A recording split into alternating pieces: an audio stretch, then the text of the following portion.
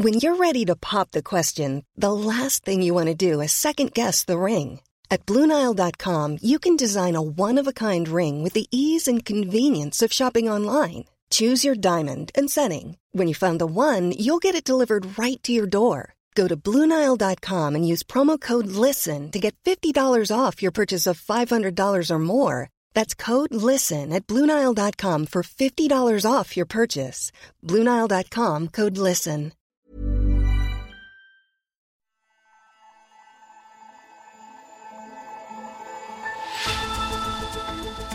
How is a trade war affecting the way China innovates?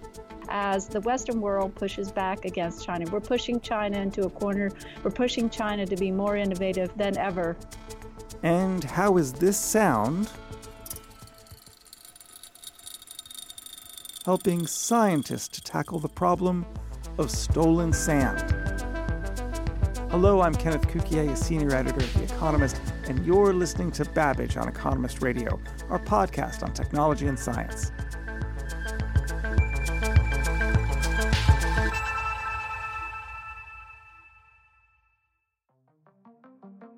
But first, it's a bird, it's a plane. No, it's a flying taxi? Or, well, maybe it could be. New planes, described as flying taxis or passenger drones, are in production in cities across the world, and they could take passengers from places like airports right into the center of cities as early as 2023. Paul Markley is The Economist innovation editor, and he's been writing about it for this week's Economist. Hello, Paul. Hello, Ken. So, Paul, are these going to be like painted yellow, looking like the old Manhattan cabs? Or what will they actually physically look like? Well, that looks like fun, but I don't think they will be. No, they'll probably be white blobs with lots of little rotors sticking out. They will be about the same size as a helicopter, but unlike a helicopter, you don't have that big rotor and that nasty tail rotor spinning around. These will have lots of multiple rotors, 10, 20, 30 in some cases, but they're very small and they're very compact and they're very stable with all those rotors. So they, unlike a helicopter, you could probably fly one of these in a couple of hours training, Ken. Paul, everyone likes the idea and everyone has one question in their mind. Safety. Well, like all aircraft, you basically don't want to build something that's going to crash. But there are rules and regulations. Now, for a sports aircraft, the rules are slightly different. But for those that are carrying passengers and fare-paying passengers, which is what the idea is with these, the rules are very strict. And like all aircraft, they will have to be fully certified and their operations will have to be covered by existing air regulations. So they will need to be safe in order to get certified for use by MIAMU. What is the distance of these passenger drones? How long does it take to get from one place to another, so the velocity of them? And how much might a flight cost? The sort of vehicles they're looking at are between 2 to 5 seats. Now, whether one of those seats is occupied by a pilot or not remains to be seen. But the distance is 30 kilometres to about 100 kilometres, and they fly about 100 kilometres per hour. But ideally, they're for short trips around urban areas, flipping from one place to another. A bit like you would hail an Uber. In fact, Uber is looking at flying these things themselves. And do we have any sense of how much it might cost to go from one place to another in a flying taxi? It's going to have to be competitive with other forms of transport, as you see, but it's obviously going to be a fairly sort of upmarket special thing, although not as expensive as you going to Manhattan and using a helicopter to flip over to JFK Airport. Now, other than the regulatory issues for safety, what are some of the other challenges of bringing this sort of technology to market? It's not hugely technological. It's mainly regulatory. That's where the big challenges lie, is because these things will be flown in urban environments, there is the danger that they clash with other aircraft and buildings, and there's big safety implications. So they've got to be merged into existing air traffic control. Now, that's being worked on by NASA and other people and will be solvable with technology. But regulation, well, it's very hard to get a helipad in some cities at the moment. I mean, try that in London. You might have trouble.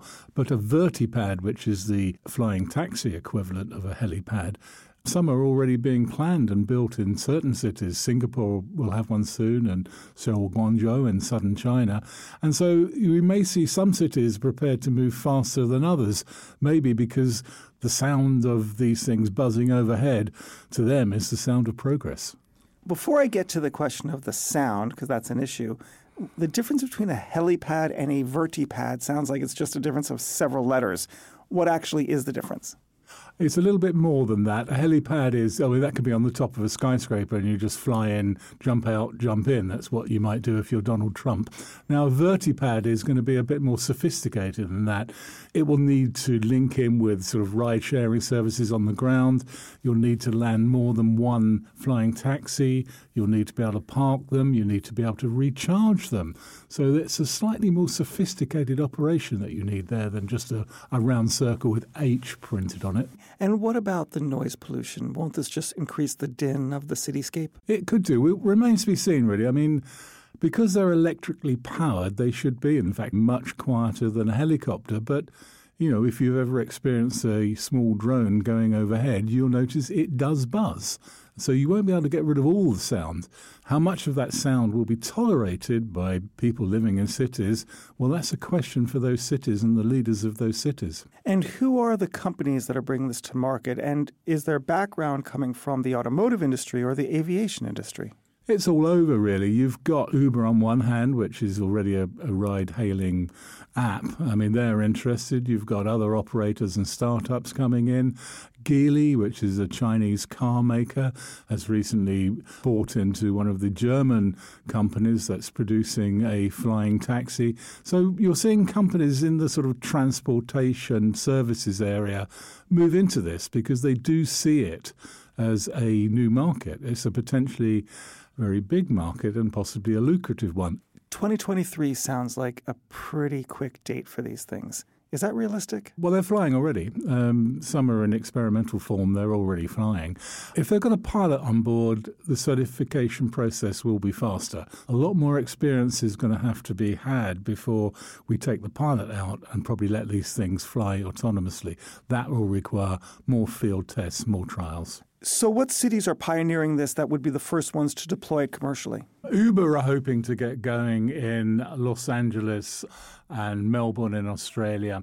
New Zealand is a possible another country that may be fairly on. Dubai and Singapore are amongst the first candidates. I would totally think it would be outside the U.S. U.S. regulators would be a little bit slower, a little bit more cautious. I would have thought China and Dubai and Singapore.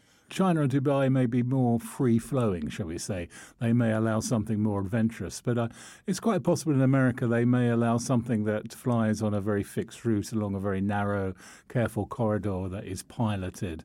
Some of the other cities might go a bit further and perhaps allow more adventurous flights and perhaps even autonomous flights faster than the other. We'll see a bit of competition to be the first with the technology. And where's Europe with all of this? You would think that all these smart engineers who are German and French and Spanish, for that matter, in Airbus and Toulouse would be the ones who'd be tinkering away, trying to pioneer this. Oh, Airbus is working on it too, and many of companies in Germany and France. And there's a queue of companies in Britain want to trial these services as well. So Europe is there too, but the regulations may take a bit longer to allow these things to get airborne. Even with a pilot, when it's ready for commercial launch, let's say 2023, would you get in one? I'm trying to get a ride in one already, an experimental one. So I'm working on that. That sounds great. Bring me along. Okay. Fab. Thanks a lot, Paul. Thank you, Ken. You can read more about flying taxis in the upcoming edition of The Economist. And if you like our journalism and you're not a subscriber, you really should be. Just go to economist.com/radio offer for 12 issues for $12 or £12. And if you already do subscribe, thank you. Consider taking out a gift subscription. It gives us the means to produce more of our work.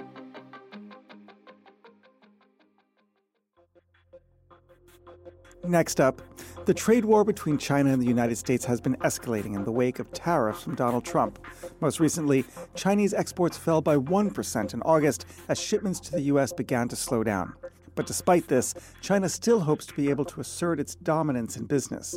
Will it be able to come out on top in this tech and trade war? Rebecca Fannin has been covering technology in China for years and is the founder of Silicon Dragon, which provides research about China and other innovation hubs. Her latest book is Tech Titans of China.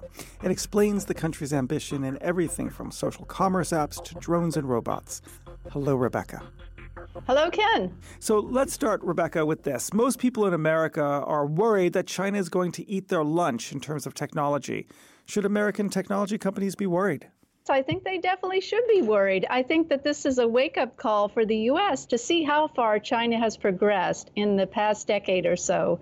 I think that this is amazing to Silicon Valley, that they've had their eyes opened, and I think corporate America is feeling the same way. In what areas do you think that China might dominate American technology companies?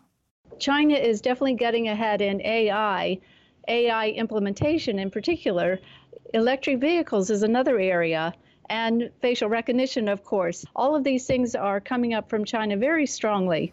Now, many of our listeners know of some of the big names like Alibaba and Baidu and Tencent, but maybe not some of the smaller companies that should be on their radar screen. Who are they, and what do they do? They should take a look at a company called Pinduoduo, which is in social commerce. This is a new area that was created in China. It combines gaming and social media and e-commerce all in one app. And it's very popular in the rural areas. The same with another company called ByteDance. It's considered the new B of the China bot, the original China bot of Baidu, Alibaba, Tencent. The new B is ByteDance.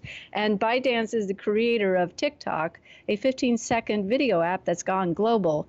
And that's another one really to watch. There's been questions whether Chinese companies play fair, both domestically and internationally. Let's first look at what's going on in China. Domestically, it seems like it's gladiatorial, that there's sort of no restraint on what they won't do to a competitor. This is true. When you're in China and you're competing with these warriors, watch out. Anything goes, stealing talent, price cutting to the point where, a company gives up. This is what happened with Uber and Didi in China. Uber basically sold to Didi, and they just gave up after a few years. And this has been a pattern of American companies or Western companies in China for many years now. So how does a Western company compete in the Chinese market, or should they just not even go in? They really need to have a local management. This is an issue that actually hasn't been learned quite yet. Have a local management, have a local strategy. Don't look to California or corporate headquarters for every yes or no, because it's just going to slow you down and you're not going to be able to race ahead of your fierce Chinese competitor, your tech titan there. But are the best Chinese employees, whether executives or engineers, willing to work for a foreign company, or will there be the hometown bias? Well, in China, it used to be that working for a Western company was considered very prestigious. And I think that that's changed now because we've had this growth of these national champions from China. And now in China, it's considered great. You get a job with Meituan, the super app. You get a job with Didi. You get a job with Xiaomi. That's great. So it seems like Western companies are going to have a hard time hiring the best managers, even if they're local, or the best engineers compared to the competition. Yes, that's true. And I think since we have this pushback against China and its growing technology edge, I think, we have this tech Cold War going on. And now I think we're starting to see Western managers reluctant to go into China and reluctant to set up businesses there and to move there, move their families there and take these jobs that we had in the past. Now, what about internationally? There's this view that when Chinese companies compete abroad, that they steal intellectual property wantonly. Is that an outdated view, or is that still true? In the past, this was true. Counterfeiting was rampant. Stealing technology ideas and iterating from them was also very common. But now today, China's gone ahead and they're inventing their own ideas, their own business models. And today they have their own IP to protect. If you look at the worldwide patent applications, China is way up there, number 2 in the world, right behind the U.S. China has 21% of the patent filings last year, compared to the U.S. at 22%. And China could surpass the Western world entirely, number 1 in patent filings. So definitely China is an innovative country today. It's moving very fast. And the West is catching up. Now, there's still impediments about the Chinese economy and companies operating there. One of them is capital controls. Capital can't leave the country. Is that going to hold China back? I'm seeing this play out in Silicon Valley, for instance, in the venture capital sector. We're seeing funds that were getting capital from China no longer being able to raise those new funds, and they're having to restructure. So we're starting to see this play out in venture capital, which obviously is a very important part of this whole picture, funding all these startups. And I'm seeing it with some of the startups, too, that were dependent upon cross-border capital. It's more difficult to get that money out of China today. And they are looking more inwardly within Western sources now.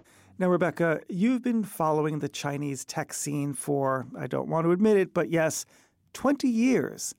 When you look back and see the incredible progress they have made, and then you look forward, where do you expect China to go? Where will they be in another 20 years?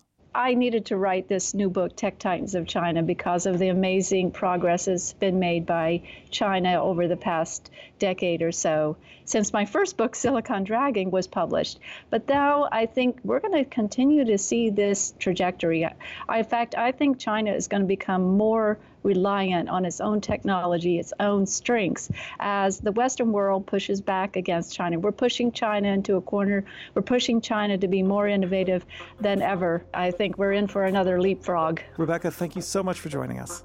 Thank you, Ken.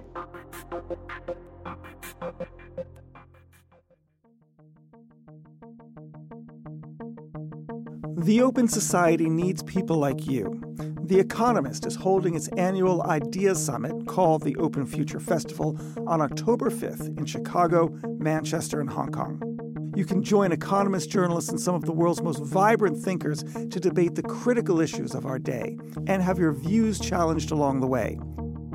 There are limited tickets available for the Chicago and Manchester events. To register, go to economist.com/festival. That's economist.com/festival. And for our podcast listeners, we have a very special discount. Simply use the promo code EconRadio and get 15% off. That's right, 15% off. So go to economist.com/festival and join the discussion for an open future.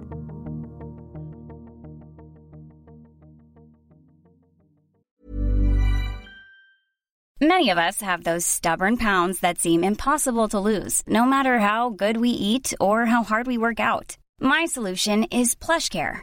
PlushCare is a leading telehealth provider with doctors who are there for you day and night to partner with you in your weight loss journey. They can prescribe FDA-approved weight loss medications like Wegovy and Zepbound for those who qualify. Plus, they accept most insurance plans. To get started, visit plushcare.com/weightloss. That's plushcare.com/weightloss.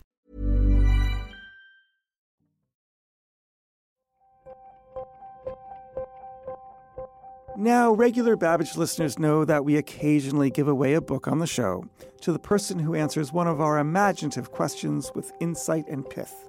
A fortnight ago, we asked, what aspect of the physical universe are we not aware of today because we cannot measure it? But over the next 50 years, we will be able to uncover because we will be able to detect it. We received a cornucopia of answers, from measuring time to the Irish backstop, a reference to Brexit. But our favorite, and the winner, comes from Laszlo Arato, a professor of digital electronics in Switzerland. Here is a portion of his answer. The fact today is that most of our observations of the world is based on electromagnetic waves.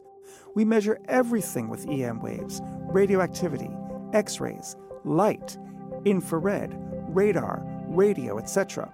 The few exceptions are tactile measurements, sound, ultrasound, and astronomical gravitation waves. So how likely is it that we are missing something, not just registering it because our equipment does not see it? Because it might be non-electromagnetical. In other words, most of the things we detect are based on electromagnetic waves, and we have to think about the world in a different way that's non-electromagnetical to measure it in an entirely new way to uncover new phenomenon that physics has so far not considered. Congratulations, Laszlo. He has won a copy of What is Real? The Unfinished Quest for the Meaning of Quantum Physics by Adam Becker. Thanks to everyone who emailed us a reply and participated in the contest. And finally, the scintillating sound of smooth sand. Try saying that 10 times fast. It's a tongue twister, like, she sells seashells on the seashore.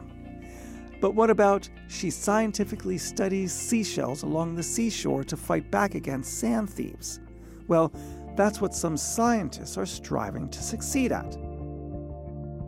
The demand for sand is serious, so much so that a decade ago an entire beach, some 500 truckloads, was stolen from a resort in North Jamaica. Now, scientists think they've found a way to tell if sand has been stolen. But how does it actually work? David Adam is writing about this for The Economist. Hello, David. Hello. David, why is stolen sand such a big issue? Paradoxically, there's not enough sand to go around. Although it looks like there's loads of sand, it's used massively in construction, buildings, and there's a boom in buildings, especially in the developing world. And basically, they can't dig enough sand up out of the ground quick enough. So as a result, people steal it. I mean, sometimes that's the easier way of doing it. They either will steal it from beaches, for example, where it's already there, or they can illegally mine it, because a lot of these countries you need a permit and they'll just go out and do it anyway, dig a hole in the middle of the night and dig up sand. Okay, so what is the process for identifying what sand sounds like? Essentially, sand is a collection of bits, and between those bits is gas.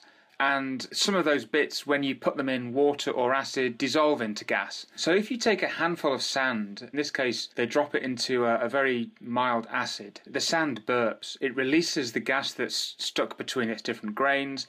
It's usually carbonate chemical, so it remains of shells of mollusks and corals and things like that are part of the sand. As that dissolves, that produces carbon dioxide gas. And the evolution of this gas, all these bubbles, change the sound properties of the liquid. So for our listeners who are wondering what a quote-unquote sand burp sounds like, this is what you would hear if you were actually to run the experiment, although in this instance we're using sodium carbonate.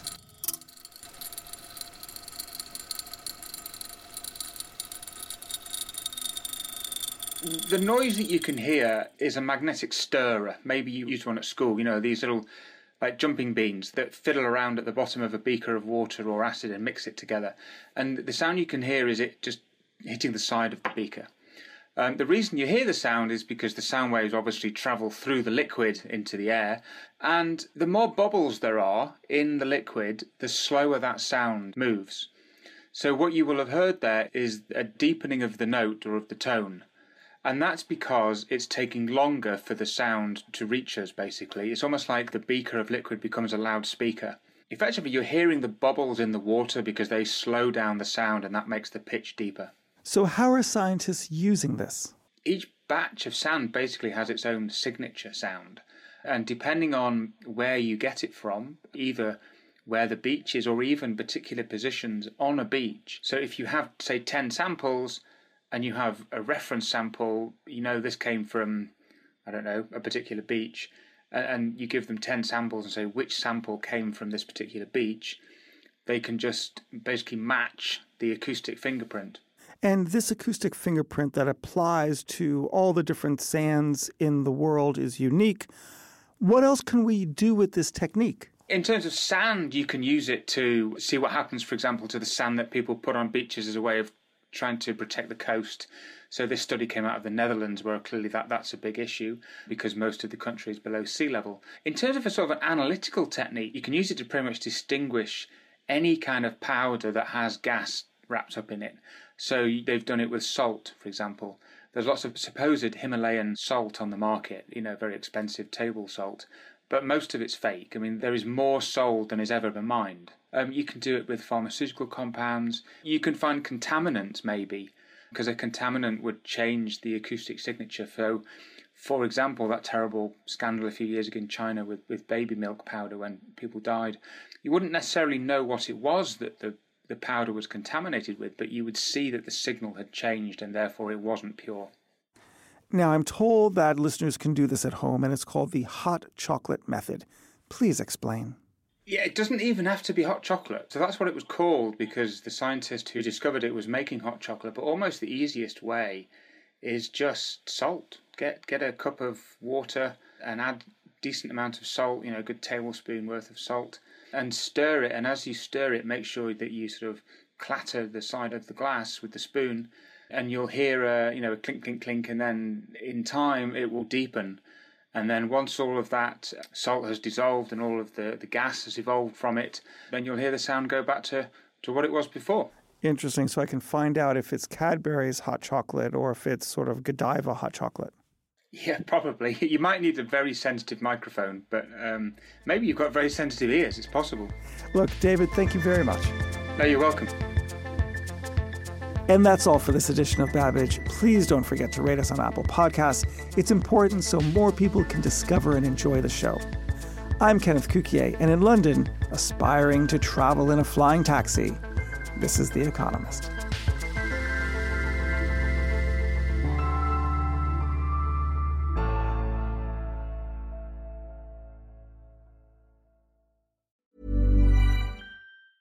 Hi, this is Janice Torres from Yo Quiero Dinero. If you own or operate a business, whether it's a local operation or a global corporation, partnering with Bank of America could be your smartest move. By teaming with Bank of America, you'll enjoy exclusive digital tools, award-winning insights, and business solutions so powerful you'll make every move matter. Position your business to capitalize on opportunity in a moment's notice. Visit bankofamerica.com/bankingforbusiness to learn more. What would you like the power to do? Bank of America, N.A., copyright 2024.